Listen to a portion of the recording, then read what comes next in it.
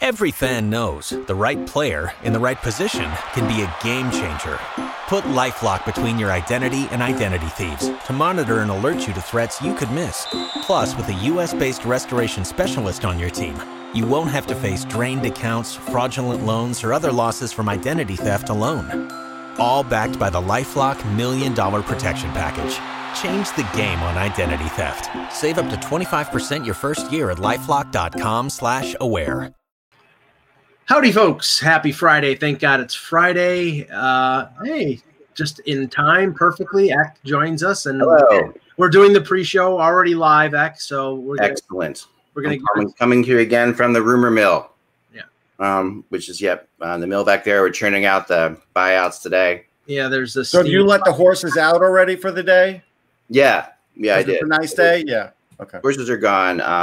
No, not gone. You let them out for the day, and then you bring them back later, right before sundown. I let them go. I freed them to the world, but I felt like it was time that they ride free. Well, I'm going to have the Rolling Stones' "Wild Wild Horses" song going through my head right now. Well, yeah, there was one that I called "Wildfire" that I really this isn't Chinkity where they run wild. Just so you know, if you have 25 cents, you can buy a quarter horse. Yeah, there you go. Perfect. Wow, we really have dwindled in. All right, let's get going. All right, moving on. So moving on. Kevin will be joining us at some point. Okay. So in Philadelphia, in the area, there is now Boogate. And this all started in the Eagles game last week when I thought I heard boos when Carson Wentz didn't look so good, which was most of the game. But at one point in the game, he didn't look good. And then he was getting off the field.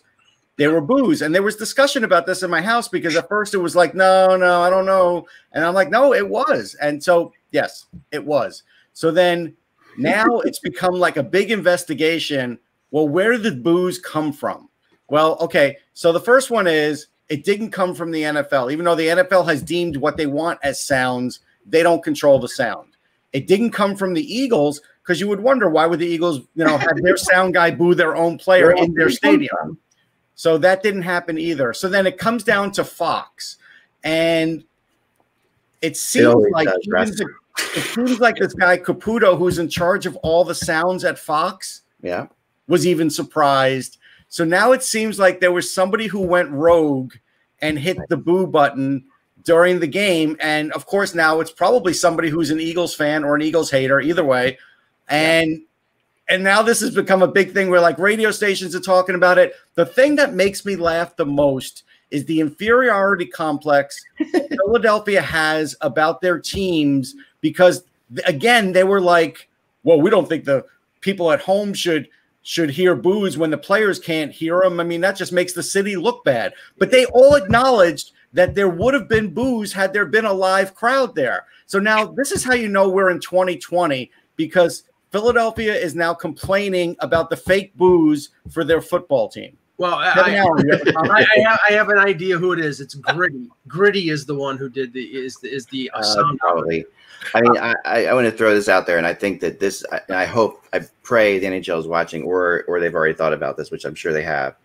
We need to have boos when Gary Bettman presents the Stanley Cup to the team, and if the NHL did that, I think what the good vibes they would get from that. It would be great. And from Bettman himself, who just, could take the joke. It's what everybody's grown accustomed to. It would be phenomenal. It would be phenomenal. Now, I have to provide an update on a pet peeve of mine during the I'm worried about this, Mike. Go on. It was in like late June or July when I received a charge of $20 for the MLB At Bat audio package, which I subscribe to every year for the full 162 game season to listen to Yankee broadcast because it's tough to get the Yankee broadcast on the radio during the afternoon for afternoon games. Okay, so obviously the MLB season was 60 games. They didn't refund a penny of the 1999 that they charged. No, it's 1999. It's not gonna break me. But it was just the principle. They give you 1/3 basically of the season. You would think that they would charge you 1/3 of what they charge for a regulation season, but no, they didn't. Okay, I just move on. Well, a couple days ago, I go to listen to the Yankees game, who were playing in Buffalo against the Blue Jays, and I get a little flag on my account saying, you either have to purchase $2.99 per month for the playoffs. Nice. Or and I'm like, okay, wait a second. This is not even the end of the regular season. There are 5 or 6 games to go, and they cut me off at 54 games, and now they expect me to pay $3 a month. I will never pay for the radio broadcast for MLB. You can stick it. It is absolutely ridiculous. You heard it here. It's unbelievable. No, it is. I mean, and I'm sure there's other ways of getting this, right? Like, yeah, you can go to radio.com and get some of the local broadcasts. They black out any station that carries the radio. No, not anymore. I think WFAN is broadcasting the Yankee games on radio.com now. Okay. Yeah, I don't think anymore. In New York, I was said a little while ago that's the case. So no, there's a service that we just provided to everybody. Okay, then I'll check that out, because honestly, I get mad. I get the same kind of anger. Like, I hate blackouts. The blackout thing in sports pisses me off no end. Like, I had it happen to me this year. We're trying to watch the Phillies, and it said you can't watch the Phillies because they're a home game. And I'm like, well, I can't go to the Phillies game. So how is that possibly? How is that? And I'm not. That's true. For this season, they should have done away with it. How could I possibly, like, what do you think? I mean, I know the concept is I could buy a ticket, but I can't go to the game. So why would you black this out in my area? Exactly. You will not get 1 red cent from me ever again, MLB. Stick it. Let's start. Should we? Until next season. I think we should start. I got some other things to talk about. Besides Kevin is just mute. Kevin has not said a word yet. Well, Mike, you don't have to listen to John Sterling and Susan Wallman anymore. So, is that a gain or a detriment? No, I actually like listening to them to hear all the mistakes that they made. Like he said, Salem Field in Toronto instead of. All right, let's move on. I have a couple rumors for you guys. Let's get going. Here we go. Ready? Sorry, all right. Hello, Hockey World. I'm checking the date. Hello, Hockey World. It's Friday, September 25th, 2020. I'm Michael Agello, and I'm pissed off. I'm Sam Levine, and was probably the last weekend of the NHL playoffs. Russ Cohen from Sportsology, but the draft's coming. I'm Kevin Allen, and I'm happy. And I'm Ekman, coming to you, like I said before, from the rumor mill. The mill behind me is we're churning them out. And I'm going to keep doing that until someone enjoys the joke. You'll be waiting. You'll be waiting a long time. Watch the HockeyBuzzCast on HockeyBuzz.com. This is the podcast that comes every Monday through Friday in the afternoons to fill you on the comings and goings in the hockey world. And we already have, so that today's buyout day, kids. Woohoo! Buyouts. That time that none of us have ever had the joy of experiencing, where someone gives you a ton of money to go sign someplace else to play. Who wouldn't want to experience this as a human being? I mean, that's never happened to me. Like, I'm going to give you half of your contract now for the rest of your time. You can go sign with someone else to play for more money. Go for it. Anyone buy me out? Anyone buy me out? All right. Yes, but today's buyout day. And already we have rumors flying in. Of course, we talked about Lundqvist. That's a good possibility, it sounds like. But then the first big buyout that seems to be rumored around is Bobby Ryan today, who's been placed on waivers to be with the intention of buying him out. You have to say Cherry Hills Bobby Ryan, Eck, or it's not. I know. Cherry Hill's own Bobby Ryan, the only other person who's famous besides me in the hockey world, from Cherry Hill, New Jersey. Yeah. All right. So, So Kevin, later on, Bobby Ryan and I will be sharing a pizza at Ponzio's or Pizza Town and talking about Pizza King. Anyway. Pizza King is where he goes. He lives at Pizza King guy. I'm the Johnny's Pizza guy. We had this fight before. All right, so Vito's Pizza, actually, if you're from that area, is the best. All right, so here we go. Talk to Kevin, please. Kevin, Bobby Ryan's being bought out. Now, my thing about Bobby Ryan is his contract has really been like an albatross around his neck for a while. For a long time. I mean, he's getting a lot of money, so we shouldn't call it. It's not the worst albatross. It's a pretty nice albatross, but still, could he be? I mean, he's got some value out there, don't you think? Oh, yeah, he'll find a home. Somebody will take a chance on him, but not for very much money, obviously. Yeah. And I mean, this, like, in the real world, usually when you get kind of a buyout, it's a negative thing. But in the real hockey world, it's not the end of the world for the player, unless because generally they recoup what they lost. Sometimes they do even better. Rarely do they lose. They end up the reasons for them buying out are not always necessarily about performance, although most of the time it's certainly intertwined in it. But it has to do with the salary cap and everything else. But in Bobby's case, they weren't really getting their money's worth out of it. So, but you look at the teams, like, let's just say Arizona continues down the path of cutting $15 million, and they go to Bobby Ryan and said, we need goals. Can we sign you for $800,000? He can end up there, or with a team that's just looking to add a few goals with the hope that he can sort of recapture the magic that he's had in the past. I mean, he does tend to be like a half a point a game player in his career. Like he's going to, and maybe more than that at times. Even last year, I mean, last year was obviously a rough year for him. We all know the issues that went on there. I mean, the speed's still there. And, of course, the obvious first team that will get mentioned will be the Flyers. And they could afford him at that rate. And the question now is, Bobby Ryan, we're going to find out if he's a man of his word, because he told me he hates humidity. And we will find out now if he's going to play for an East Coast team that has humidity. That's what we're going to me, that's the biggest burning question I have for him. The consistent. Well, we all know humidity comes from Washington, D.C. and radiates out from there. And I don't mean that because of the politics, but honestly, Washington, D.C., and Kevin, you've lived there before, is one of the most humid on the planet. And, so we have some humidity here in Pennsylvania, of course, because if we get, but and I think the most humid place on the planet, though, is New York City in the summer. Yes. Like with the buildings there, you're walking around there like it is just always humid. Yeah. Like I don't know what it is, but the subway stations. Yeah. It's coming up through the ground. But I think that I think Bobby in the past has, I've talked to him a lot about this in the past, and there's been moments when he definitely has wanted to play here. There's no question about it. Like he has been excited about the possibility. Whenever his name came up in rumors, I would hear from him about it. Do you think Philadelphia's got it? I think he would like to come here. So whether or not, he's this team sees him as a good option. I think they should give it a shot. I really do. I think they're looking for more scoring. He's going to be cheap. I think that, he's got a love of the area, and this is a dream place for him to play. It could turn out to be something positive. Well, the ironic thing here is that most teams that are going to be exercising buyouts are going to be doing it to open up cap space.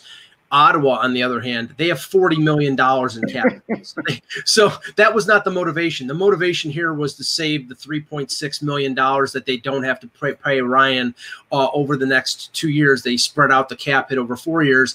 And Eugene Melnyk, who obviously we know has financial issues. I mean, he's got so many restricted free agents and so many players who are up for arbitration that $3.6 million can be applied to somebody like Connor Brown on a new deal. So that's the reason why they did it.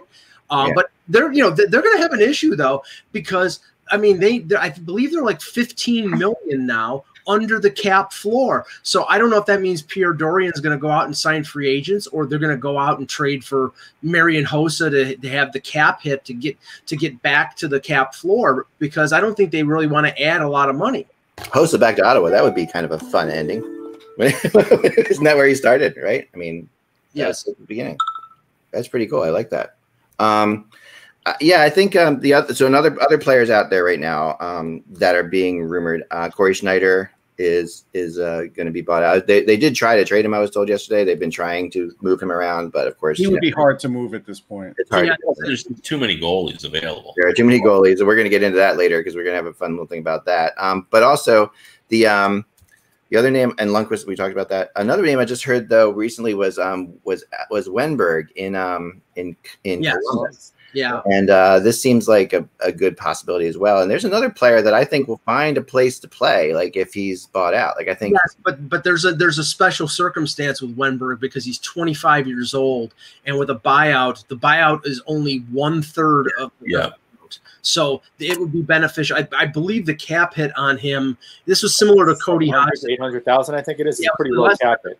less than $1 million a year for like 6 years, but that's really inconsequential if they can get out. I mean, he's had 3 bad years in a row, so it's.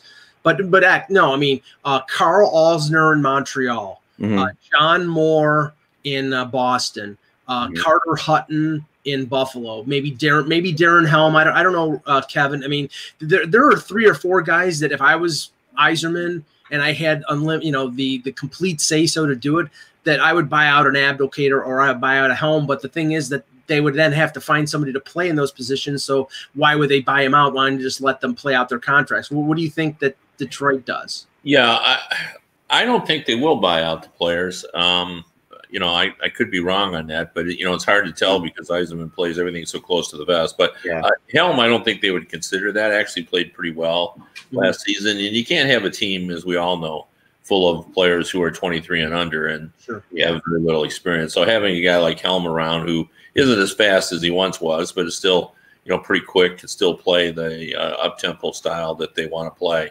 I wouldn't see that. Abdicator's probably and Nielsen are the 2 that I think the fan base would love to see. But I know Yzerman hasn't really shown that he's going to do that. But you can't be shocked with anything Steve does. And there's no benefit in buying out Nielsen in Detroit or Louis Erickson in Vancouver or Lucic because all the contract is signing bonus. It kills you. Yeah, for sure. And Nielsen. Like they can't figure out what happened to Nielsen. Nielsen, when he was with the Islanders, was a really effective player. And he came to Detroit and just has never been that player. Like you can see at times that they had the instincts that made him, a terrific penalty killer and all that. Like he was when they signed him, they were really excited about it, and he just hasn't been that. And I think always in the back of everyone's mind, they're going to say all of a sudden he's going to revert to that player, but I think it's too late. For that, I think he's moved, beyond that. So, but Abdicator, that's another mystery too. When he was young, everybody thought he was going to be just a terrific player, and he's not only not playing at his best level, but he's actually regressed. Yeah, the other name out there that I've seen from a few people that it'd be a little surprising is Oli Mata with Chicago. If he's, he 3 years ago, I thought he was at least a pretty decent defenseman. Yeah. And then he went to Chicago, and I don't know if he's fallen out of favor. I mean, to me, they've got, if you're talking about bad defensive contracts, Connor Murphy is much worse than Oli Mata. But that his name has been out there, and I don't know if it's going to happen or not. But it would be interesting if he gets bought out and then is on the open market, because I think there are a couple teams out there teams will get him, but he's not going to get more than a 2-year deal, and it won't be for a lot of money. No, but that's the one thing about it. Third defenseman, he's not bad. He's just not a $4 million a year defenseman. And look, Pittsburgh took a chance on him with signing him because he had suffered all those injuries. Right. Unfortunately, and then he had that playoff run where it looked like he finally started to turn the corner back to where we saw earlier in his career, and then now he's seemed to have happened ever since, especially since he's gone to Chicago. But you referenced it off the top here when we're talking about like these players getting bought out, getting 2/3 of their money, and then going someplace else. You have 2 examples on the Dallas Stars right now, and one on Tampa, or actually 2 on Tampa, Bogosian and Shattenkirk. But Sekera and Perry, who both got bought out. Yeah, Sekera from Edmonton, Perry from Anaheim. They both took $1.5 million 1-year deals with bonuses on it, and they're in the Stanley Cup final. So Bobby Ryan and anybody else who gets bought out, they're probably going to be willing to take significantly less to find a job next year, and maybe a situation that'll be better for them. I mean, I'm going through my stuff and trying to make sense of all this, right? And I have like 68 players on the rumor chart right now. When I have to put the buyout guys in there, I could be easily up to 100, I think. And the way this all plays out, it's like, how the hell are 100 players going to find places to play between now and, I mean, it depends on their salaries. Like, if the Flyers buy out JVR, someone's going to sign JVR. I mean, that's obvious. Yeah, I mean, the interesting part is also this. You remember, we have now gotten rid of our quote-unquote tacit negotiating period. So in the past, you'd have 4 or 5 days where guys could talk with teams and gauge interest. That's a question I have, Jan, for this, and this is interesting. I'm glad you brought that up, Kevin. I want to know if you know the answer because I could not find it. I was trying to find it desperately before this because I didn't want to sound stupid. But I'm going to sound stupid now. I'm going to ask you. When a person is bought out, do they still have to wait till October 9th to sign? I mean, they're not technically on a team. I think they do. Yeah, I do too. But I don't know the answer to that. I don't know that anyone's ever brought it up to me before. I mean, think about it, right? Like, the only reason they can't sign usually before the signing period is because you're still property of that team. I guess it would depend on this new amended CBA. Like, you'd have to pour through that and see.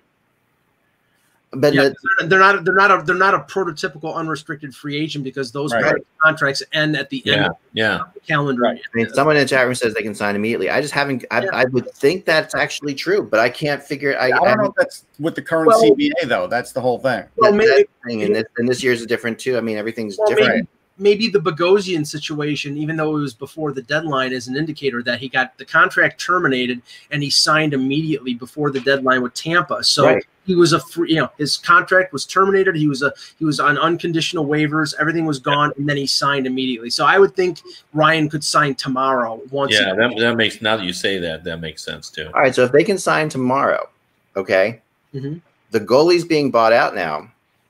Got to have a nice advantage. Like there's an advantage to some of these guys. Like, so over if we're looking at the goalie market, right? Like, you agree, Governor? I don't know though. If you're looking at goalies and everybody, there's so many goalies available and they're all going to be A, B, C plans. Like, are you going to sign Lundqvist right away? Or are you going to wait and see, what's going on with the other guys? Like, I think teams will still wait. They might wait. They might wait for the advantage of Lundqvist being able to find out what the hell's going on out there and talk to people freely is different. Like, that's like, he can go around and say, I mean, I think that's a huge advantage with all the goalies that are out there right now. If I have the option to be able to actually talk to people before October 9th. Let me ask you this though: in the real world, not the world where it's governed by the rules of the CBA, but in the real world, where people kind of always know kind of what's happening, don't you think Lundqvist already knows what his value is out there and how many teams? I think that's true. Okay. Yeah. I just think they talk and. So there's enough Swedes on other teams that he gets all the information he wants. Thanks to Randy and Funky in the chat room and everything for bringing up that. I mean, that's the reason also I said is this removal of this negotiating period is just a fallacy, right? We know conversations are going on. Yeah. You just made it legal before in the past, which just made it look more palatable when everybody signed on July 1st, shortly after 12 o'clock. Why bother getting rid of that period? Now you just basically make sure everybody goes below the table as opposed to above the table. And specifically for Lundqvist, his agent is Don Meehan. There's nobody more tied in the entire league than Don Meehan. If you don't think he's already floated it out there to general managers, like by the way, well, if a guy who's 38 years old is a free agent, what would you conceivably pay him on a 1-year deal? Of course he has. Yeah, of course. But in essence, doesn't the UFA signing period start tomorrow? Because in my opinion, it kind of does. Like for those buyout players, buyout players, it does. And if we have enough players bought out today, like we could have at least. Well, today it's over. Today's day one. It's a 2-week period, so we may not get a bunch. It's a 2-week period, right? So, and obviously, you're looking at like Dallas and Tampa. They can't buy anybody out right now, where they wouldn't because they're still playing. Right. But they have guys they probably both will buy out. So I've been told. So there's different situations here. You won the Stanley Cup. You've been bought out. Actually, for Dallas, I think the one that they would probably buy out is Cogliano. He's got a year left at a little over $3 million, and he did not have a good year. He might retire. I don't know how much playoff. Don't you think? I thought he's been okay. He was taken out of the lineup in the Colorado series for Kevin Ranta, and he only came back in when Foxa got hurt. So he basically was the 13th forward for them. He was taken out because he was hurt, though. I mean, he could be, from what I was told. He was healthy the next game, and they kept Kiviranta. They kept him out because Kiviranta had that unbelievable game. Yeah. So I think that's going to be an interesting twist as to how things play out over the next couple of days. A lot of people in the chat room, Kevin, want to know your opinion on this Pittsburgh, Florida deal.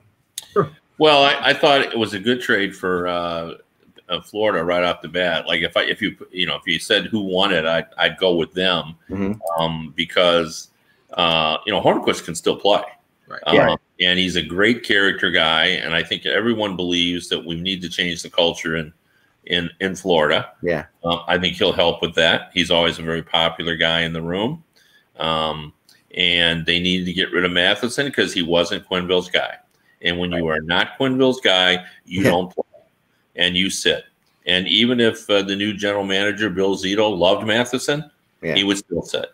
Yeah, right. You know, that's the way that Quenneville works. He's earned that kind of autonomy. He probably has you know, more than most coaches get, and so you know they needed to move him. He had a contract that was a little difficult to swallow, and Pittsburgh took it. But from Pittsburgh's perspective, here's what I would say about that. You know, I think they, you know, sort of see this like they saw with Schultz when they got him. You know, Schultz, people had sort of given up on him. He's not the player we thought. He got to Pittsburgh. He played with great players, and suddenly he was a valuable player. Now, at the end, he was less valuable. But for a while, the Penguins were very happy with what they got out of Schultz. And I think they see Matheson as that kind of guy. You know, he can skate. He can play in an offensive thing. Like all of his goals, except one, I think, were at even strength last year. Because he doesn't score power play goals. Well, he didn't get all that much power play time, you know. Like, well, in his career he did. He just didn't last year. No, he didn't last year. So, you know, I think he's, you know, I think he might fit. Now, you know, the length of the contract, that's going to irritate the fan base, just like Jack Johnson's did. But that's how I see it. Like I see it from both perspectives, but I'd like it a little bit more from Florida's perspective, just because I like Hornquist so much, and I think they got rid of a problem. I like it. I like it for Florida more too, because I don't think Matheson's even close offensively to Schultz. I just never have. Now we'll see what happens when he plays with these better players, but he's still going to be bad on defense. And at least Schultz did get better in his own end. Matheson's not good in his own end. So I think all they did was they got Olimata too. And I think he's gonna be exactly what Olimata was, which is after a while they got tired of him. But oh well. I think it's a home run for Zito because Matheson's contract was backloaded. The last 3 years has signing bonus. So down the line, if he doesn't play any better than he did with Florida, it's almost buyout proof, where it's going to make it painful to buy out. And as you said, Kev, I think Hornquist is a good veteran player that sort of promotes the esprit de corps of a team. But if he falls off, he's 34 right now. If he falls off, his contract is all salary.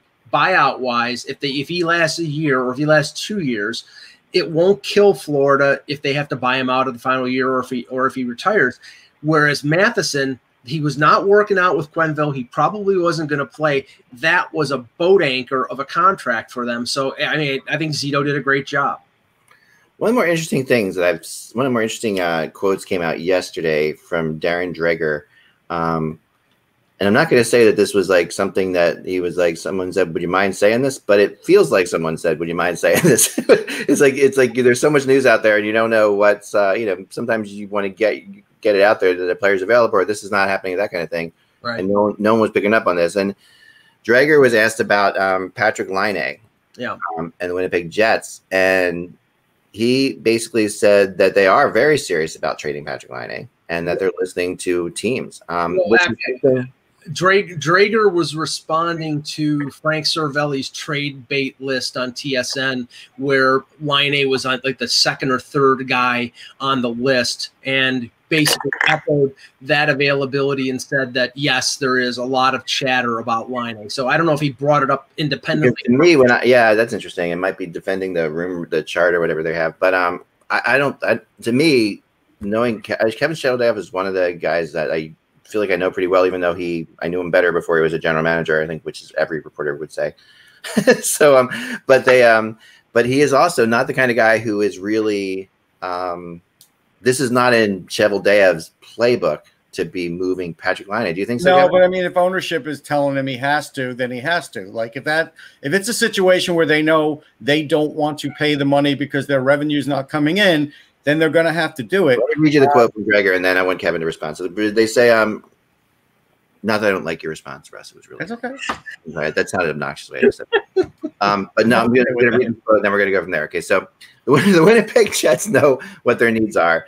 they need a number 2 center, and they need to bolster their top 4 on the blue line. And Kevin Cheveldayoff, the general manager, they can't solely rely on free agency. What's curious about this, though, is that there hasn't been a lot of action around Patrick Laine. I mean, the National Hockey League can recognize that he's a star winger, so many clubs don't believe he's available, or they're concerned about the economics moving forward, as well as the extension or what arbitration case Patrick Laine might look like after next season.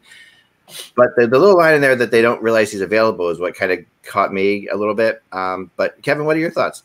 Well, I think what's holding us back is his wants moving forward for a contract. I think people are well aware that he's available, but I've spoken to 2 general managers who had interest in him, but now because of what they think he's going to want, they just don't think it will fit, especially now in a flat cap situation for them. So I think that's what's holding him back. I mean, who wouldn't want Laine on your wing if you're looking for a scoring winger? He's got, everybody knows his strengths and weaknesses, but if he's going to want $9.5 million or whatever it is that he wants, I don't know what he wants, but it's just hard to fit that in. Well, I have a scenario. Teams I heard before, and I mentioned it before, we talked about it on here too, and that we're interested in, that I could see in the past. Now, I haven't heard much about interest recently, but I heard the Islanders were interested in him in the past, and now that they maybe that would have to do with what happens with Matthew Barzal, I'm sure, and how they get him tied in. Now LeBron says that the Columbus Blue Jackets could be. I don't know if that's just the Jarmo Kekalainen thing or not with the Finnish winger, but I don't think that doesn't really make a lot of sense to me necessarily. It makes a lot of sense. The way Columbus does things, though, necessarily. No, it makes a lot of sense in the sense that Columbus has got a lot of cap room and they need scoring. Sure. But in terms of what Winnipeg would be looking for in a trade coming back, they're not trading Werenski, they're not trading Seth Jones, and they don't have a center worthy of being involved in that deal past Pierre-Luc Dubois. So the fit's not there. Well, here's a team. Okay, so what if the Arizona Coyotes, because they're looking to get rid of money, trade OEL and a center of theirs, some center, Stepan for Laine, and again, Winnipeg could buy out Little so they could easily fit in OEL. And he's on LTIR.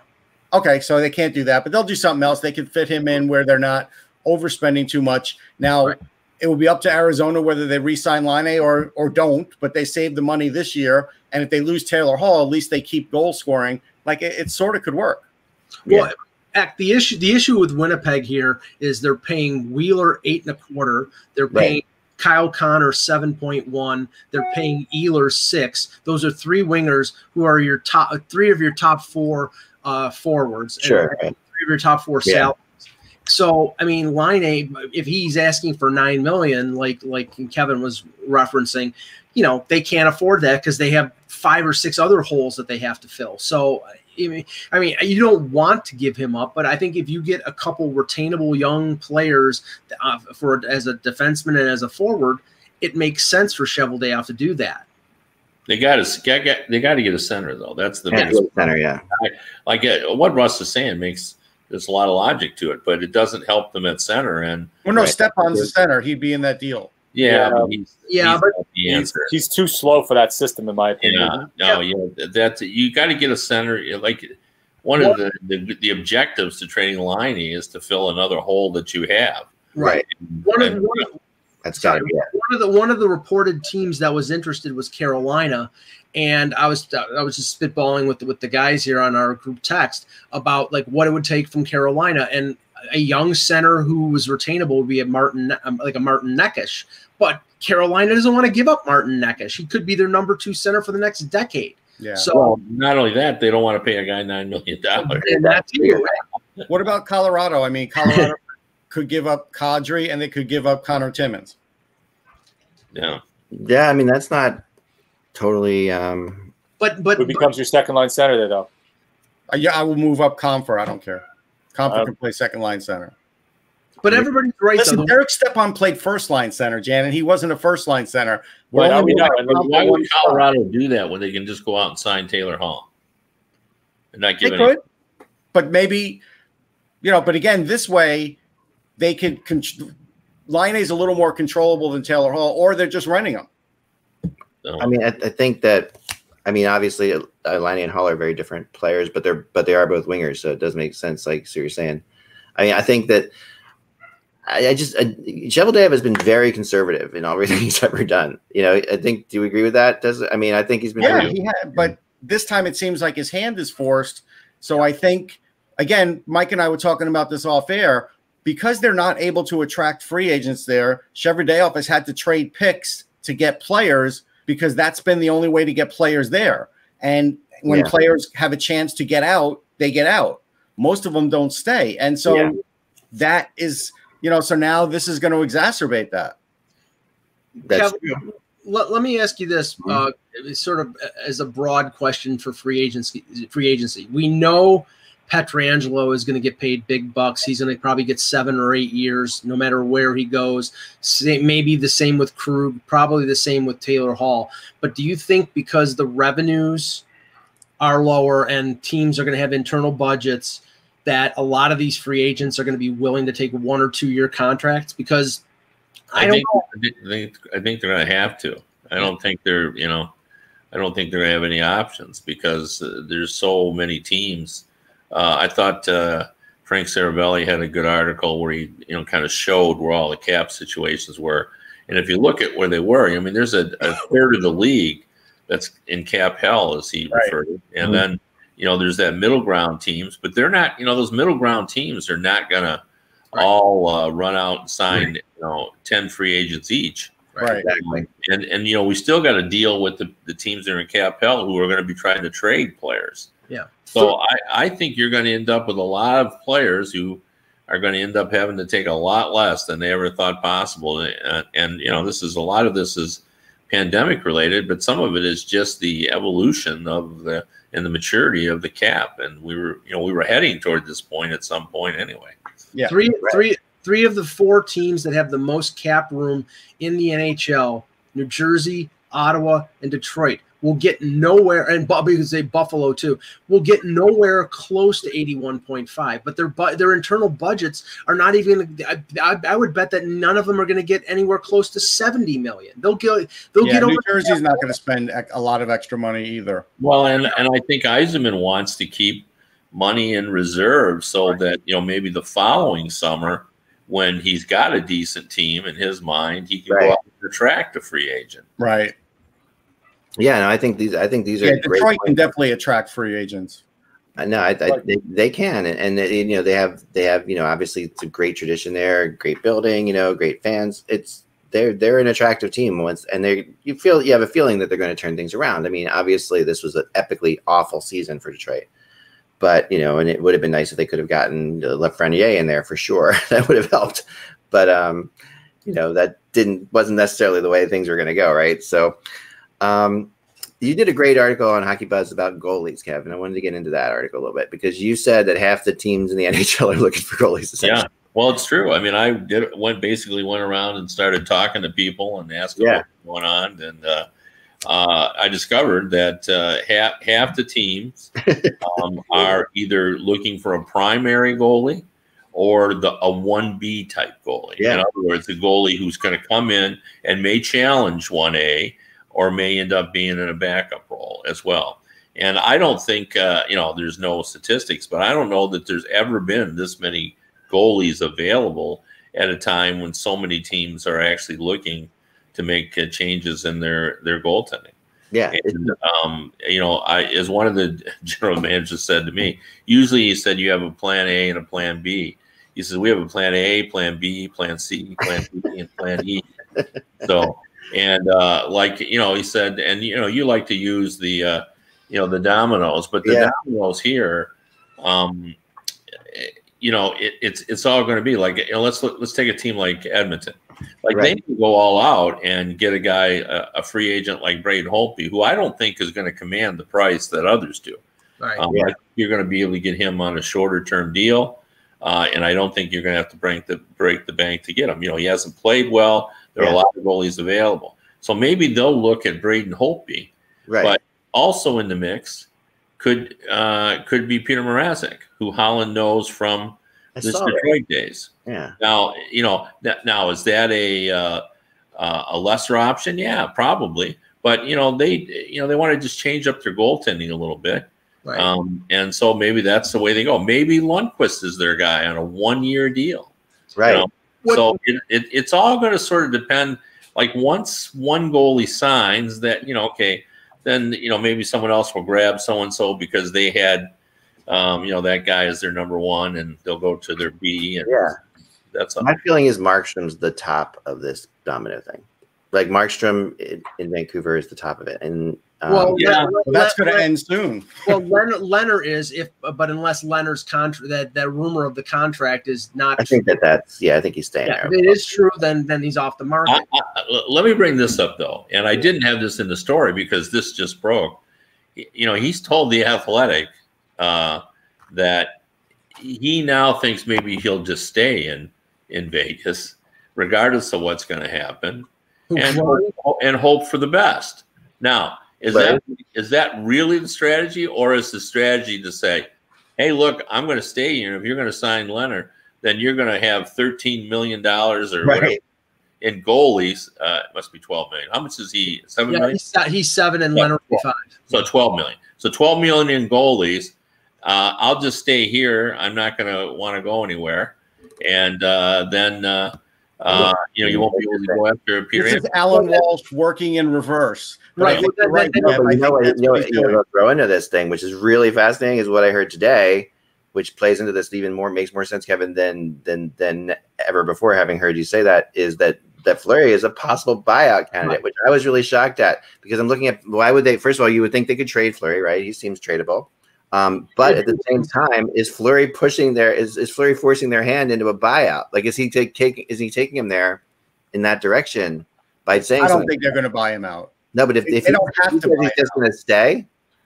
No, but what do they really gain? Because they're in order to trade him, they'd have to take some of the cap space anyway. Right. I mean, the buyout for Fleury, they would save $4.5 million this year, $4 million next year, and then a $2 million cap hit the 2 following years. So, I mean, it would almost open up enough cap space to accommodate the new Leonard contract. So if that was the way, I mean, you could get value for him if you retained, I would say, $2 million off of the contract, and then would cut the Which cap. You might as well get something for Fleury. Are you sure that you can get value for him though? Because I've been surprised at how much his still look good in this year's playoffs. He's gonna have value. I know. I mean, I thought he should have played more in this year's playoffs, but I've been talking to people. You got to define value before I'll agree with that. Okay, I mean value. I think you can get a 2nd-round pick for Marc-Andre Fleury. Oh yeah. I'm not arguing that. I thought you were talking. That's not what I'm thinking. Is value. I would rather have a 2nd-round pick.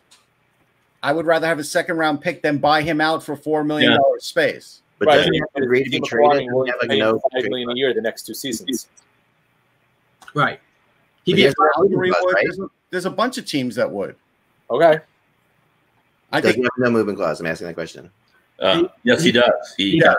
So therefore, he can give them a list. Yeah, he can give them a list, and therefore, so then that limits again to what you can get for him, and then therefore it might come down to if no one's on his list. Well, he has a modified no trade. He has a 10-team no trade list, so he can partially control where he wants to go. But if he forces him into a buyout situation, then he can go to any one of the 30 teams. So and if he does, and would you not put it past Alan Walsh to have on that list? I wouldn't put anything past Alan Walsh. Let's see, on that list, who I'm going to put on that list? I'm going to have the best goalie. All the 10 teams with the best goalies in the NHL are on his trade list. Those are the teams he'll go to. Like to the point where those teams would never trade. That's the way around this list with goalies. There's goalies.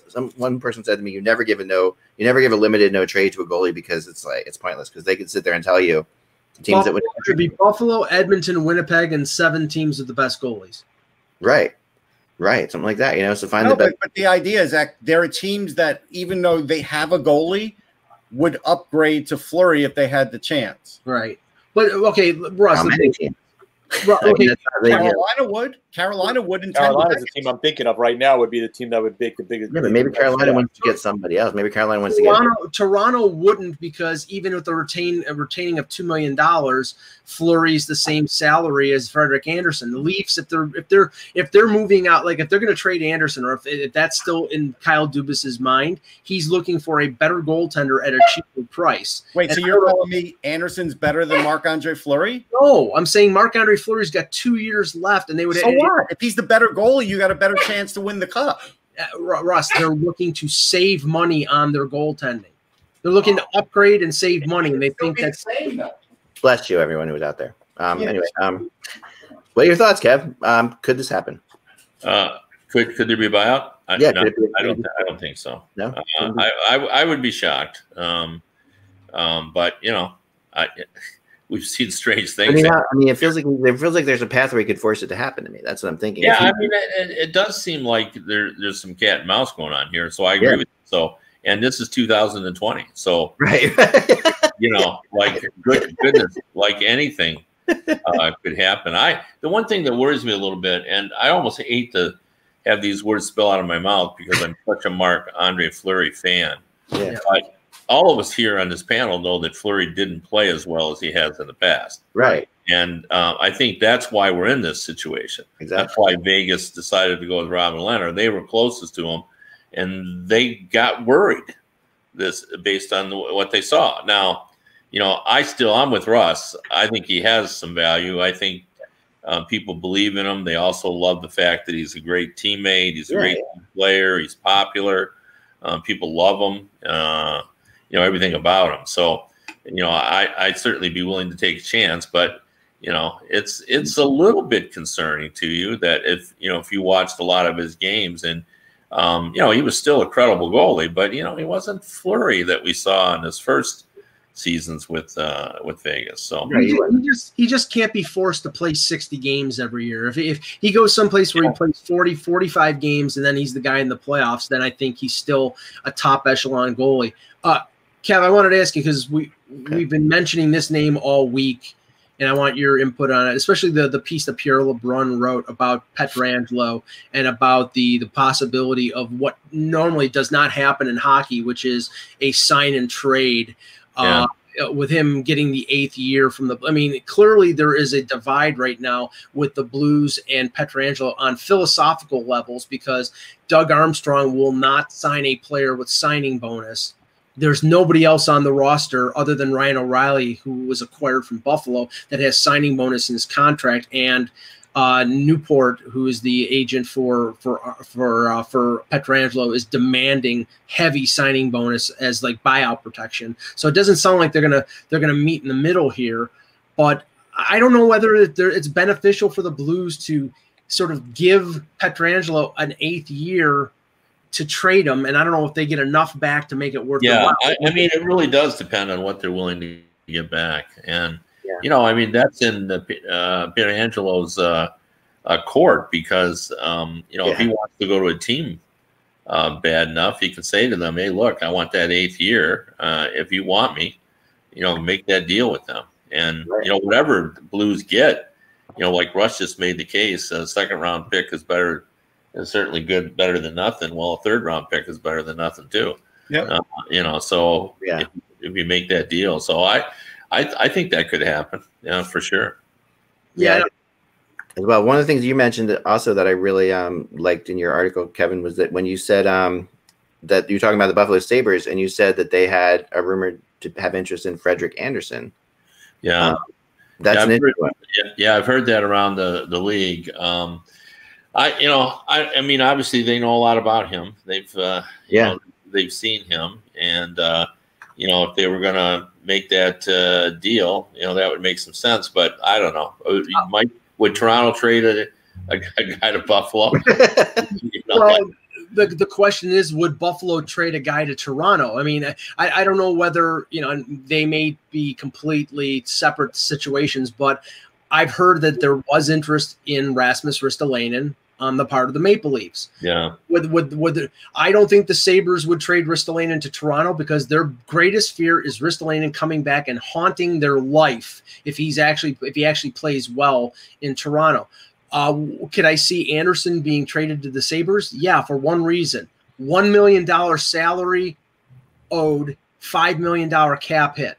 For the Pagulas right now who are cap strapped or at least on a budget for this year, that's a $4 million savings that they don't have to pay. It's already, the bonus has already been paid for Anderson. So I can see it. And if the Leafs see a goaltender out there in the market, like if they could get Holtby at $3.5 million on a 1-year deal, and they could save $1.5 million by trading Anderson, they would do it. I would think so. That's what I think too. I think if they have a goalie deal and they need to get rid of Anderson, yes, they'll trade him to whoever they can. Yeah. And I still don't understand. I said this last year, and it's still true. I wouldn't trade Ristolainen. Like it's so hard. Yeah. When you get defensemen who have that ability. Now, he's irritated them because he hasn't played exactly to the level they want him to. But it's hard to find those guys. And the minute you trade him, now you're trying to fill that spot again. So he'd be one of the guys I'd keep. I'd be looking at Eichel and Reinhart and Ristolainen and obviously Colleen. Yeah, and those are the guys I'd be hanging on to, and the rest of them, I would think a shutdown pairing. If Toronto was able to get Ristolainen and put him on a second pairing with Jake Muzzin, that's the type of defensive pairing that they've been missing for about, since Boreas Salming was their best defenseman. So but do I think that the Sabres are going to trade Ristolainen anywhere close to their division? No, I think they'll trade him out west somewhere. Mike, are the Maple Leafs set on a right versus left? Yes, a defenseman. It has to be right. It has to be a right. They have so many lefties in there. They have so many lefties that some of the lefties who can play the right side, Dermott, Riley can play the right side in a pinch, but he plays much better on the left. Rasmus Sandin, Mikko Lehtinen, who they got from the KHL. All these guys are lefties who can play right, but I think if they're going out and spending significant assets in either a free agency or by trade, it's got to be a right-hand shot. So that's why Dumba or Pietrangelo or, the other righties that are out there make sense. A Torrey Krug makes absolutely no sense for Toronto. Yeah. Yeah. Now I just got a text that they heard Marc-Andre Fleury wanted to play for the Sharks. Now that's something. Now if that's the case, then how would that play? Could you see the Knights moving Fleury to the Sharks? I mean, that's like a big. Yeah, well, yeah, I can, but they're going to have to eat the salary. And I tell you, Doug Wilson would love to have them. They have no faith in Martin Jones. Right. They're going to get a goalie here. Yeah. That seems clear from talking to people around the league. I haven't talked to the Sharks, but they're hunting around. And, the issue is, how much would Vegas eat of the contract if Fleury doesn't want to go to the Sharks? They don't want the Sharks don't want $10.5 million in goaltending. No, Kev, they would buy out Jones, which is a healthy buyout. Also, it's a big buyout. That's a tough buyout. Expensive buyout for a lot of years. It's a long buyout, but I'm looking it up right now. The range of the cap hit would be 1.6 to 2.8 over 8 years. And 8 years, right? Yeah, right. And because he's got 4 years left. But if you get Vegas to retain $2 million in salary on Fleury, then basically it pays for the buyout. It doesn't pay for the money of it, but it pays for the cap hit of the buyout. Yeah. Right. Although we always toss these buyouts around as if and they're not always easy to sell to ownership. No. Yeah. You basically go to him and said, "Yeah, I need you to okay this mistake I made." Exactly. So, in a world where we're not generating a lot of revenue because there are no fans in the building. Yeah, no, that's exactly right. So, and yet, we talked earlier, Kev, there's some teams that have ownership groups, and that's even more complicated. Well, the way you sell it, Kevin, is you go to Hugo Platner and you say, well, he's owed $23 million on the last 4 years of the deal, and if we buy him out, we save $6.5 million of that $25 million. But then you have to pay for a new starting goalie, so that it's mitigated by that. So it's it's hard, but you know what, Eck just said too, or maybe it was Jan, someone of you two just said that we're doing this at a time when everybody knows the revenue is going to be significantly down. Now obviously there are teams that will do that. I mean, the Maple Leafs don't worry about buying out people. The New York Rangers don't worry about buying out people. There are a lot of teams that don't, and maybe San Jose, that wouldn't be an issue. I don't know, but well, they say they're going to play extend to the cap, right? The Sharks are going to go all the way up to the cap, so they must be okay money wise out there. And right now, going without any buyouts, right now they have $14 million in cap space, so they have room to maneuver, even with like 3 of the highest paid defensemen in the NHL on the roster. Let's go to the Stanley Cup Final before we get out of here, guys. Because obviously, when I get Kevin's opinions on what's going on there, and the whole Stamkos thing, which he's not playing tonight. He's unable to play tonight. That's big. Let me just lay this out to Kevin, just so he can beat me over the head with it. Because Kevin, I said on the show after Game 3 that it was a big mistake for the Lightning to put Stamkos in the lineup. That if he was like if he was one bullet in the chamber, that you wait until later in the series when it could make more of a difference instead of putting him in at 1-1 in the series. And now he's injured, and more than likely, I mean, I'm guessing here, but more than likely he isn't going to play in the rest of the series. I thought it was stupid for them to put him in there now in Game 3, even though he scored a great goal and he was an inspiration to them. I think it was much too early in the series. Go ahead, beat me up. Well, I'm not going to beat you up because I understand the logic of that. I mean, I will beat you up for other things, but not for that. The thing about it is that it turns out like that may be the pivotal win of this series. Yeah. Established now. Saying that, I was on another podcast yesterday, and the host said to me, "Okay, Kevin, give us your Game 4 as always the most important speech," because I do always give that speech. Right. Because it's always the difference between 2-2 and 3-1. Right. Not always, but in most cases it is. Or elimination. That's the only two options. Yeah, it can't be that. So, but it's always the most important game. And, like it feels to me like this series now, because of the Stamkos goal, which, could put him down in Stanley Cup lore as the guy that came in, scored a big goal, got his team turned around, didn't play again, and then will carry the Stanley Cup if it works out that way. Yeah. So it feels like the kind of game that you win and then you just go on from there and you win.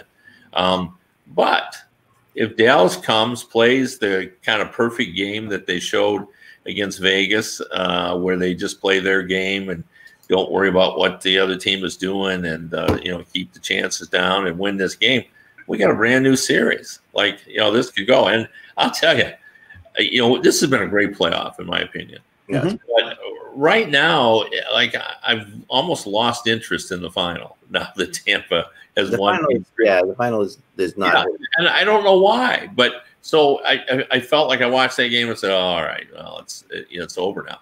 But there is this game. Suddenly, I'm re-engaged. Yeah, right. That's exactly it. So Tampa has this ability to make every other team look like an AHL team at times, like. That you know what I mean? Like Tampa will play a game, and you're just like, I'll never forget watching with Russ one time in the Flyers press box. They were playing the Flyers, and we talked about this before, and I said they play in the NHL, right? Like we're watching Tampa just take over the Flyers. Like it's not even the same league we play in, right? They're not like in a league above us that we didn't know about. Like they can do that, and when they do that, it's almost not fun to watch them unless you're a fan of theirs, because they really just systematically make you look terrible. And that's kind of what they did, right? So. There is breaking news. So Faxa won't be in tonight, but they could get Blake Como back, and that could be a nice addition. That's a game time decision. That could be a nice addition to getting back to playing hard forechecking and not taking stupid penalties. I felt like Alexiak went too over the edge in that game. He needs to reel it back too. Well, Russ, there was also some thought because Ben Bishop played in an optional practice, since there's back-to-back games tonight and tomorrow night, that Bishop would come in for one of those two games. I don't know. I mean, Game 4 and 5 of the Stanley Cup Final, you would think that both teams would play the guys that gone. I don't think he would come in for tonight. I think if they lose tonight, he could come in for the other game. I do think there's a chance of that, but I don't think he'll be in tonight. But I think if they don't love what they see in Khudobin tonight, it could happen. Because they're not going to use Ottinger. We know that. Yeah, they said he's unfit to play, so he's not playing tonight. It's going to be Khudobin. But you would think that we know that Tampa's not going to go with Curtis McElhinney in either game. So, Right, But, and they're not going to Ottinger. They're not. Even though I like Ottinger, they won't do it to him. Yeah. You know what's interesting? Go ahead. Go ahead. No, I just no. Have you finished? Well, I was just going to say, Russ, what do you want to bring up about the PHWA? No, off the air, Kev. Oh, okay. All right. About that. And so I'll leave you this. Like, so there's a rumor out that, Messi is like one of the best soccer players in the world. Often considered the best soccer player in the world. I was reading. I was reading on the internet that he's in a contract and wants to maybe leave the team he's on, and he has the ability to pay something to get out of his contract. I thought that was fascinating. Like, I didn't realize that this is how it worked in the soccer world. They could actually he could buy his way out. The pay out his release clause is what they call it. Okay. Which is interesting. Imagine that existed in the NHL. Like, I don't. It works in the KHL, doesn't it? Under the table. Soccer is like the perfect. I think you just disappear that way. Because in soccer you can go and play in so many different leagues, I guess. But it pay out his release clause. Interesting. Anyway, I do have one more fun thing for Kevin. So Kevin, 28 years ago today, Manon Rayon played in an exhibition game. Did you cover it or write about it? I covered it. Yeah, I was there. Yeah, you did. So tell us about it. Well, I mean, it was exciting. It was fun. It was. She looked credible in the net. And they at first it seemed like a novelty, and then all of a sudden the guys just kind of sort of forgot and started to play that. But it was really interesting, and what I really remember about it, and you'll appreciate this as a trading card guy, she became an instant a trading card sensation.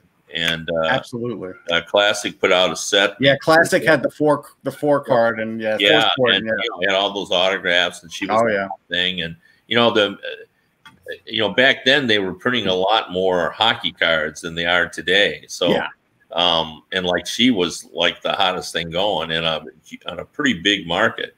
Today, hockey card market is pretty small. So and to fast forward 20 some odd years, Dylan St. Cyr, who is her son, is a goalie at Notre Dame. I think he was a draft pick last year, right, Russ? I don't know if he got drafted, but he's a goalie that's I'm not sure if he'll make it. He is very short. He's good. He's got good reflexes. He played for Team Canada a bit, but I don't know. Yeah, he's in his junior year at Notre Dame. She was actually the perfect person to do that too, because of her personality. Mm-hmm. She was a good interview. Right. She could sort of represent women's hockey very, very well. Yeah. And, it was just all circumstances that kind of brought it all together. It's still an amazing thing that happened. Yeah. Oh, yeah. It was for sure. And you had to be the first because, obviously no one else played NHL, but there were other played in pro hockey. I remember Aaron Witten came along and played in pro hockey, and there were a few others and everything, but we don't even remember those. Right. It's true. Romano, the first. And one quick note, the Leafs have hired former, I think he was a Jack Adams Award winner, Paul McLean.